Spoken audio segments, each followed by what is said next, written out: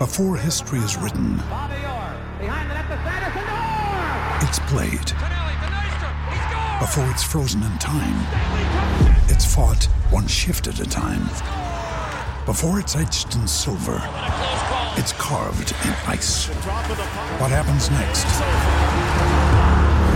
will last forever.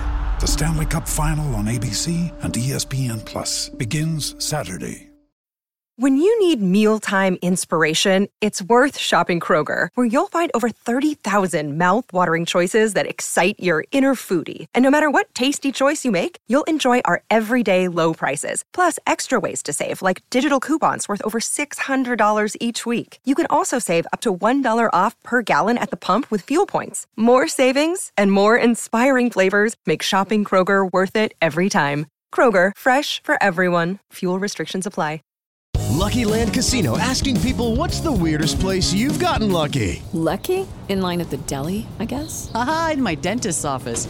More than once, actually. Do I have to say? Yes, you do. In the car before my kids' PTA meeting. Really? Yes. Excuse me, what's the weirdest place you've gotten lucky? I never win and tell. Well, there you have it. You can get lucky anywhere, playing at LuckyLandSlots.com. Play for free right now. Are you feeling lucky? No purchase necessary. Void where prohibited by law. 18 plus. Terms and conditions apply. See website for details.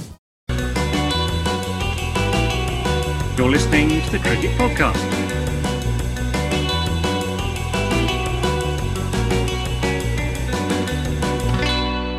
Hello, everyone, and welcome to the Cricket Podcast, where today we've got another guest on, one of the legends of the shortest format here in England, one of the sport's genuine innovators. He's currently out in the UAE, linking up with friend of the pod, Dan Weston at the Bangla Tigers. Benny Howell, how are you doing? How's it going out there in the UAE? It's warm. No, it's warm, and the ball pitch, so it's good fun. Awesome. Well, first things first. We do messages for our listeners right at the start of the show, but we're sponsored by Woodstock Cricket. You're sponsored by Woodstock Cricket as well, right? Yeah, it's good. What a sponsor. Lucky you. Oh, but yeah, well, you're actually a proper cricketer. We get made to look even better. We've got all the gear and no idea, really. Does John ever go, right, every time you do this, you got to say, these cricket bats are amazing, or is it, or are you just live and breathe? Yeah, anyway? pretty chilled. No, Jono's a legend. Yeah, no, it's pretty chilled. Obviously, when I do well, the Woodstock sponsor gets out there and people can see it. So hopefully I can carry on doing all right with the bat and prove how good these Woodstock bats are. Fair enough. Well, that's far better endorsement than we'll ever do in terms of maybe you turn your average from 12 to about 15 runs a season. It's better having no gear and no idea at least. At least you got some gear, so it's fine. Also, I don't know what Ross is talking about. I scored hundreds of runs this year. You know, there we go. I dominated the North East London Cricket League. People haven't seen batting like that before. We'll get back to this. I think we've got a few sort of quite nerdy cricket questions for you a little bit later on in this interview, because I think on other podcasts some of your insight into the game has been fascinating for us to hear, and I think we've got some sort of, I guess, follow-up questions on that. But starting off with something a little bit lighter. Benny, I heard that you once went on holiday during the middle of a cricket season. Is that actually true? Did that happen? Is that's the whole question?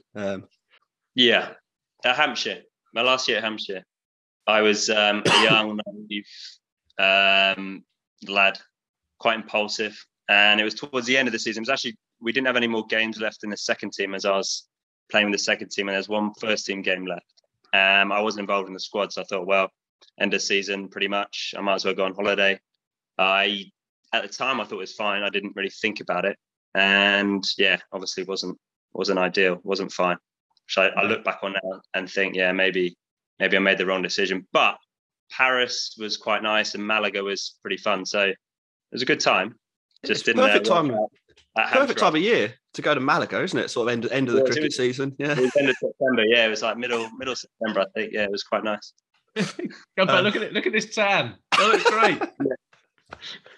Yeah, but that's what happened. Yeah, so it did years ago now. Well, for a chunk of our audience, you've really come to prominence in the last few years, particularly because of the 100. Can you tell us a little bit about that experience of playing in the 100? Well, it was good fun. It really was. I mean, put performance aside, I think it was just the way they sort of marketed it and the way the crowd, came into the stadium. It was packed houses pretty much every game. You're playing with players, top class players you played against as well on county circuit. So it's all a bit new, but it was really fun. And the way the 100 went, felt like a T20, but it felt like it flowed a lot better, especially in the bowling innings, probably because it was, you could bowl 10 at one end, 5-5.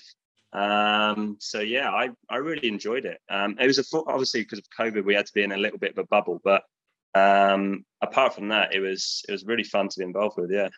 Okay, well, we're big fans of Birmingham Phoenix. One, because of the sponsorship of Butterkist. I mean, how often do you get to wear a Butterkist shirt, right?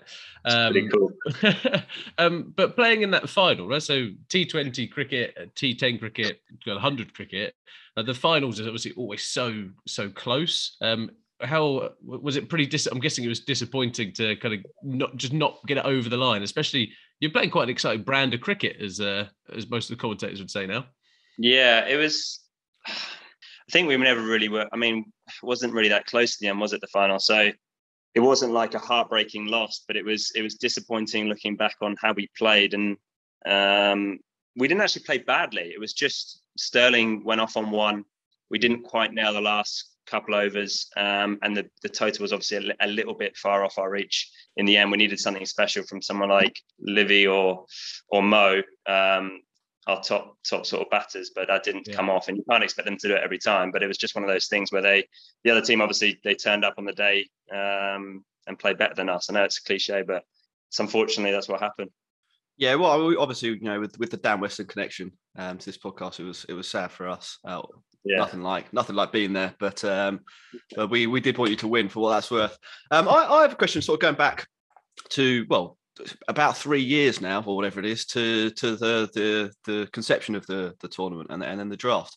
What's it like as a player to sit through a draft and to not know when your name might be read out, or have an idea that your name might be read out, but not sure when and by who? Can you give us a player's eye view of that process? Because it looks, it must be pretty nerve-wracking, right? Horrible. I wouldn't recommend sitting through something like that. I mean, afterwards, it was a big relief when you get picked up. And I was lucky enough to be picked up relatively high, but still that wait until then was long, because even though deep down, you should be in there and you should be there at an all right price if they're going on what you've done in the blast and whatnot, but you just never know. You never know what's going to happen, because there was some guys who probably could have been a lot higher and who were right down the bottom. And the wait is just... It's excruciating sometimes. Yeah. I know the guys who just missed out and had to wait the whole draft. In the end, they were obviously bitterly disappointed, but sitting through that was, especially for them, would have been tough. But it's exciting as well. I mean, it's great because it's if you get picked up, it's fantastic. So it's a really weird experience, really. Yeah. Do you have like a hype man? Is your agent kind of around? Kind of be like, don't worry, mate. He's got his hands on your shoulders, be like, it's really fine. Is it kind of just trying to talk you through the process? I think it was almost the draft. I can't even remember. It was off season. I just remember sitting down on the couch, just had a few snacks and a few beers, just to just calm it down, just have a little watch and try and enjoy it. But it was still nerve-wracking. But it was. It was an interesting watch, but I was obviously when my name get called out, it was. In fact, I didn't actually hear my name get called out. I thought it was the end of the round. I was like, okay, I'll wait to the next round, and then I went to get a drink, came back, and I saw my name, my face on the screen saying I got drafted or something from the last round. I was like, oh, you missed the great moment. I was, yeah, I know. I was shocked, and then after about 5 seconds, it kicked in, and I was like, come on, let's celebrate it. Nice. Well, in addition to the 100, you've also started to get quite a few gigs in other short format competitions around the world. The Blast. You've been out in Bangladesh. You're out in the T10 at the moment. We talked a little bit about this off air, but what's the difference in preparation, say, between a 100 match, a Blast match, and a T10 league match? A lot of the franchise tournaments, the ones I played overseas.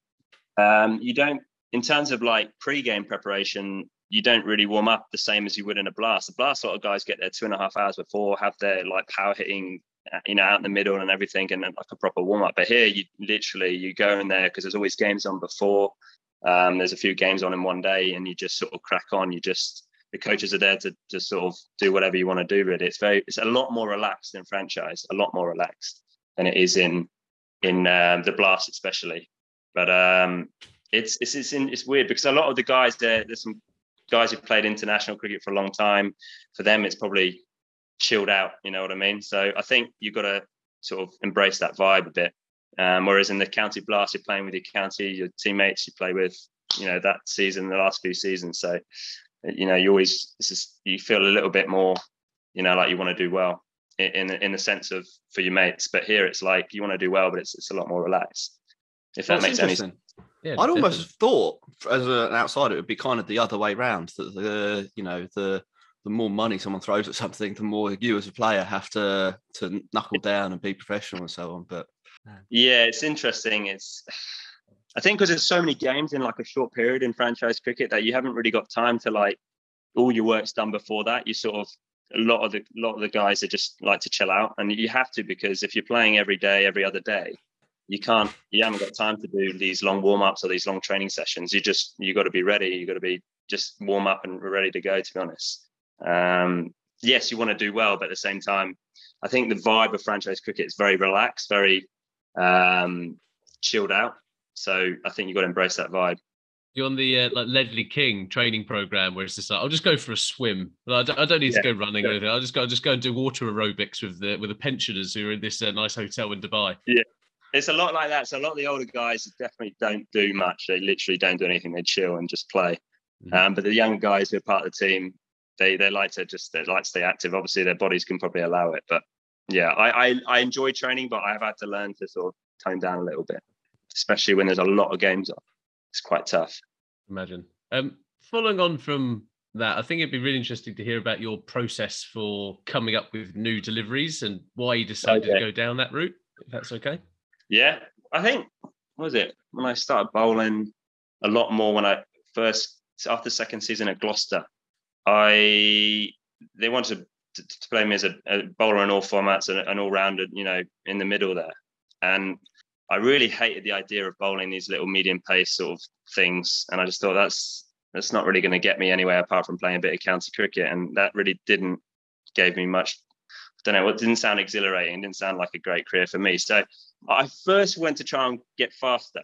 And maybe I put on 2 or 3 miles an hour when I tried that, but it wasn't enough. So I decided I need to do something else and try and, well, I went to watch a baseball game and I really loved the way the pitches changed it up.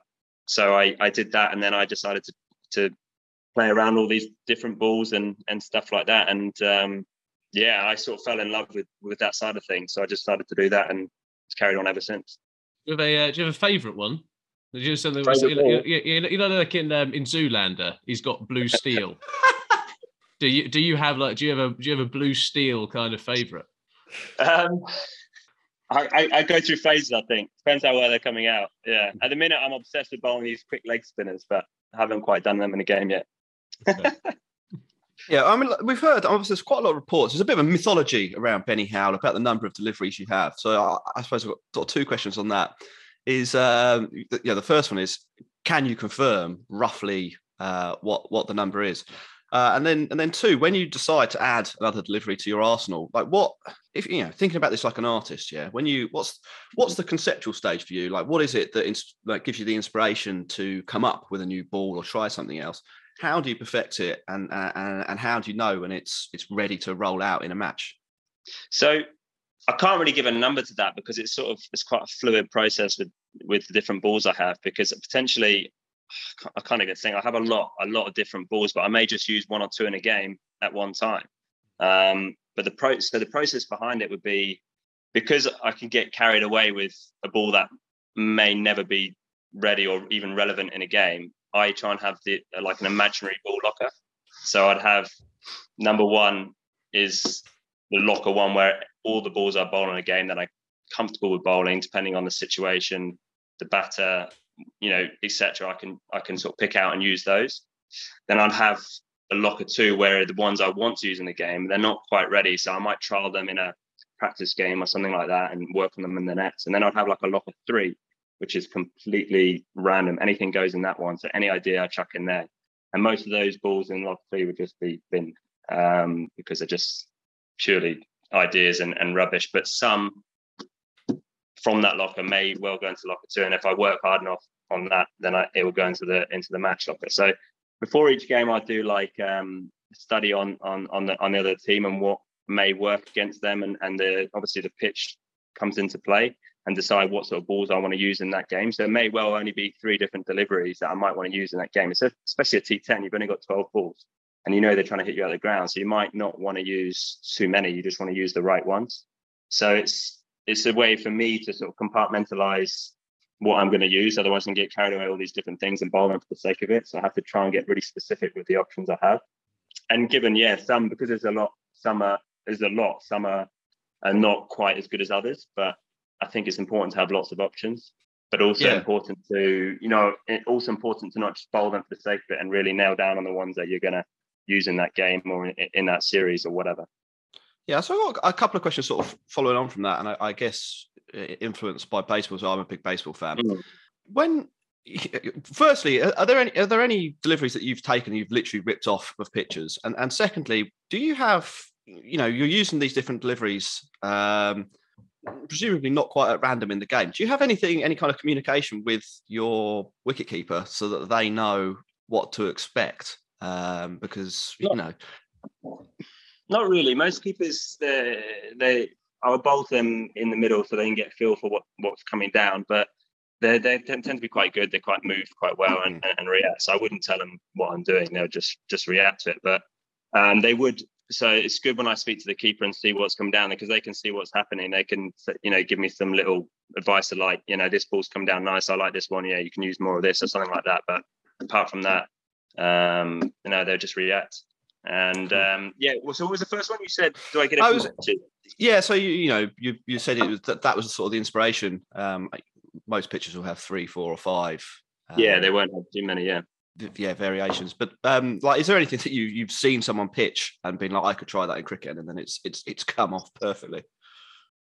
Grip wise, yes, but because the baseball is different, they throw it. It's so different to having a straight arm. So in terms of a grip, I say, that's how they hold it. Maybe I can try that. And there's been a number of times where I've used exactly the grip that they use and it hasn't worked. But there's one I'm working on at the minute that I got the same grip as a pitcher, and it's sort of in locker 2 at the minute. So we'll see if that comes off. But so I do watch that. I more think about how they use their finger pressure for different balls, because I think that's so important. Because at the end of the day, when you're bowling slower balls, even pace on balls, the last bit of your body to touch a ball is a finger, well, one of your fingers or a thumb potentially. So just by thinking like heavy pressure on a certain finger may just get the ball rotating a certain way or this and that. So there is definitely something I look at with the way they more talk about it and talk about how they approach like their different pitches. Do you know what I mean? So because it's so specific in baseball, and they detail everything, and which I find fascinating. So it's more like that side of things rather than the exact grip, because the baseball's different. They don't throw it on the ground where we bowl it into the pitch. So you can watch everything, right? Everything on. I think there's loads of baseball content uploaded onto YouTube, so actually it's really quite accessible. Whereas cricket content is not really the same, right? You can't see it, because it's so big on change-outs. That's pitcher's job is literally to try and deceive the batter, and the batter's job is literally to try and pretty much hit home runs or get hit. So like that's all their job is, and it's almost they're well ahead of cricket in that sense. So it's good to watch and see what they do. I read a few books on it and stuff, just to get ideas. I find it fascinating as well. Cool. That's really fascinating insight. One of the things that I we were listening back in preparation for the show. I was listening back to a couple of your other interviews. One with Jared Kimball, where you talked about wanting to be the first of the Benny Howells and kind of being somebody who inspired other people to want to be like you. you've sort of talked about the process there, and we've seen the results. Is there anyone in the game you think who's kind of working along similar lines? And I guess I don't know if you've cast your eye across the rest of the cricketing or the professional cricketing population. I thought that's a potential successor there. Is there anyone we should keep an eye out for? Not potentially in England. I haven't seen many who's done that. I think English, maybe the way that they've been brought up is still quite backward, but definitely in the Afghan lads, there's a lot of mystery spinners. Like guys like Majib, and obviously he's already international level. But there's a lot of guys here in UAE and guys from Afghan who've come over, and they sort of bowl these sort of flicker things, and more from a spinner's run up though, but not necessarily bowl leg spin or off spin. They're sort of flicking them out a bit like a Narayan.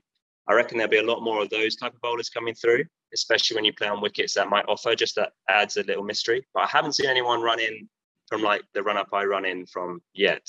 But maybe they don't need to, because if they can do it from like a spinner's run up and bowl quick flickers, it's not about how fast you bowl when you're that sort of bowler like myself. It's not really how fast I bowl or quick spinners, not how fast. It's about the changes of pace, the use of your different deliveries that are deceiving batters. Do you know what I mean? So I think you've got to use your strength, I guess. I mean, I'm not going to bowl 90 miles an hour, so nor as a spinner. So then you've got to use what you've got. You're surprised if you did. Tell you what, that'd be a hell of a variation. If I got that, actually, I can actually do that. That'd be amazing. But so I think there'll be a lot more of those guys, more like the Majid types, definitely. I'm just picturing like Benny Howell and the Variations. It's kind of your like jazz band name as well as your people who follow you. So I think I like that. Kais Ahmed on sax. How do you view the increase? As you talk about baseball there, and they're kind of way ahead of where cricket is in terms of applying data to pretty much everything. How do you view the increase in the use of data analysis in cricket? Is it more beneficial to a player like yourself? Because I'm guessing you've got probably a bit of a data fan club. Yeah, data is a funny one because data is very important, but it also can be very misleading if not done well. So it definitely helps massively, but I like a bit of both. So I like to see data, but I more like to see a lot of footage and see how the batsmen line up and how they go about it, and then I can work out what deliveries are potentially bowled to those sort of batters and how they do it. So I like that, and I'm still sort of working on what is the best sort of research to do. Sometimes I get it wrong and over research. Sometimes I don't do enough. So still sort of finding out what the best way of doing it is. But I think it can only help as long as you don't get overwhelmed by it and forget what you're good at. It's one slice of that cake, right? That's kind of almost like the base layer. Just like, here's enough information to make you dangerous, but then you're going to be like, right, here's the professional. Yeah. Well, for example, like over here in the T10, like we play at 8 start at 8:30 now, I think, the last few games, and the ball's getting quite wet. And so the pitch is, because there's a bit of dew, so it changes what potentially is all this data you've done on these batters. It changes completely what you have to do in the game. So you have to be ready to sort of adapt and see how the batter's going to play on that wicket in that particular innings or in that game, and working out what the pitch is actually doing. So then all the data you've looked at, all the research could just change. You might have to just completely just go on instincts and go, well, actually, no, I feel this is right. And you've got to be open to that as well. So that's why I believe in having a lot of different options, because you need to be able to have those options. If you have only 2 or 3 options and those options are just not suitable for this batter or that particular wicket, then it's not a recipe for disaster, but you've got a good chance of getting hit out of the park. And as you've seen in T10, like, it can happen. People just get on one, hit 4, 5 sixes in a row. It's like, I mean, if you get hit for 2 sixes, then right, okay, how are you going to get out of that over? Do you know what I mean? It's brutal. Yeah. And are you looking to take wicket? I know this might sound a bit of a stupid question, but are you looking to take wickets in T10, or are you just looking to bowl dot balls?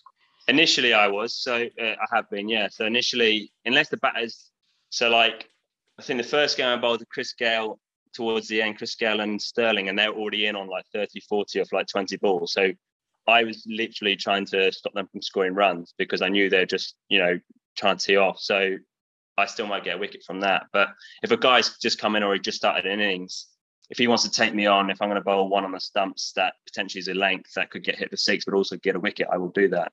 And then if he feels like he's got hold of me and got a couple away, then I would go, right, okay, I need to get out this over. I need to just go for one here, one on dot. Obviously, dot's golden.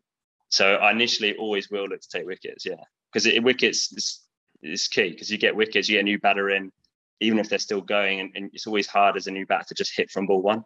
So wickets are still important. Yeah, bringing it slightly closer to home. Yeah. Now and I guess moving on a little bit from the process part of what we're talking about. Yeah. And we're lucky enough, thanks to an interview we did with Jack Russell ages ago, to have a little bit of a following in the Gloucestershire or among Gloucestershire fans in the West Country. Yeah. It seems like that club seems to hold a really, really special place in people's hearts. As a player there, why do you think that is? And I'm assuming, like, why have you enjoyed your time there? Assuming that you have. No, I have. Yeah. Good question. Imagine we just turn around. No, it's absolutely shit. Gloucestershire's like, that'd be terrible.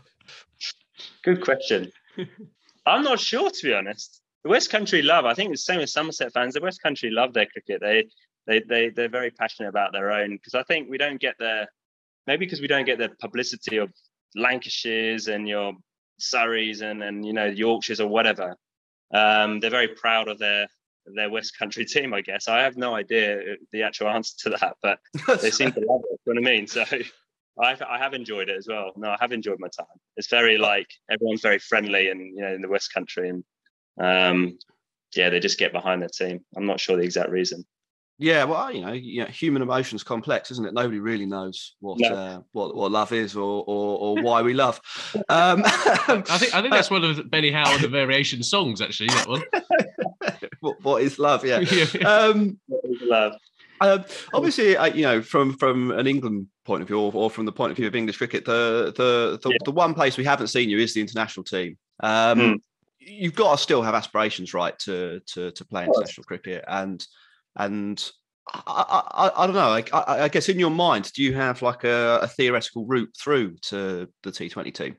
Yeah, I do. Two things that I'm working. One that's quite simple is, if I'm playing as an all-rounder, my batting has got to improve, and that's up to me.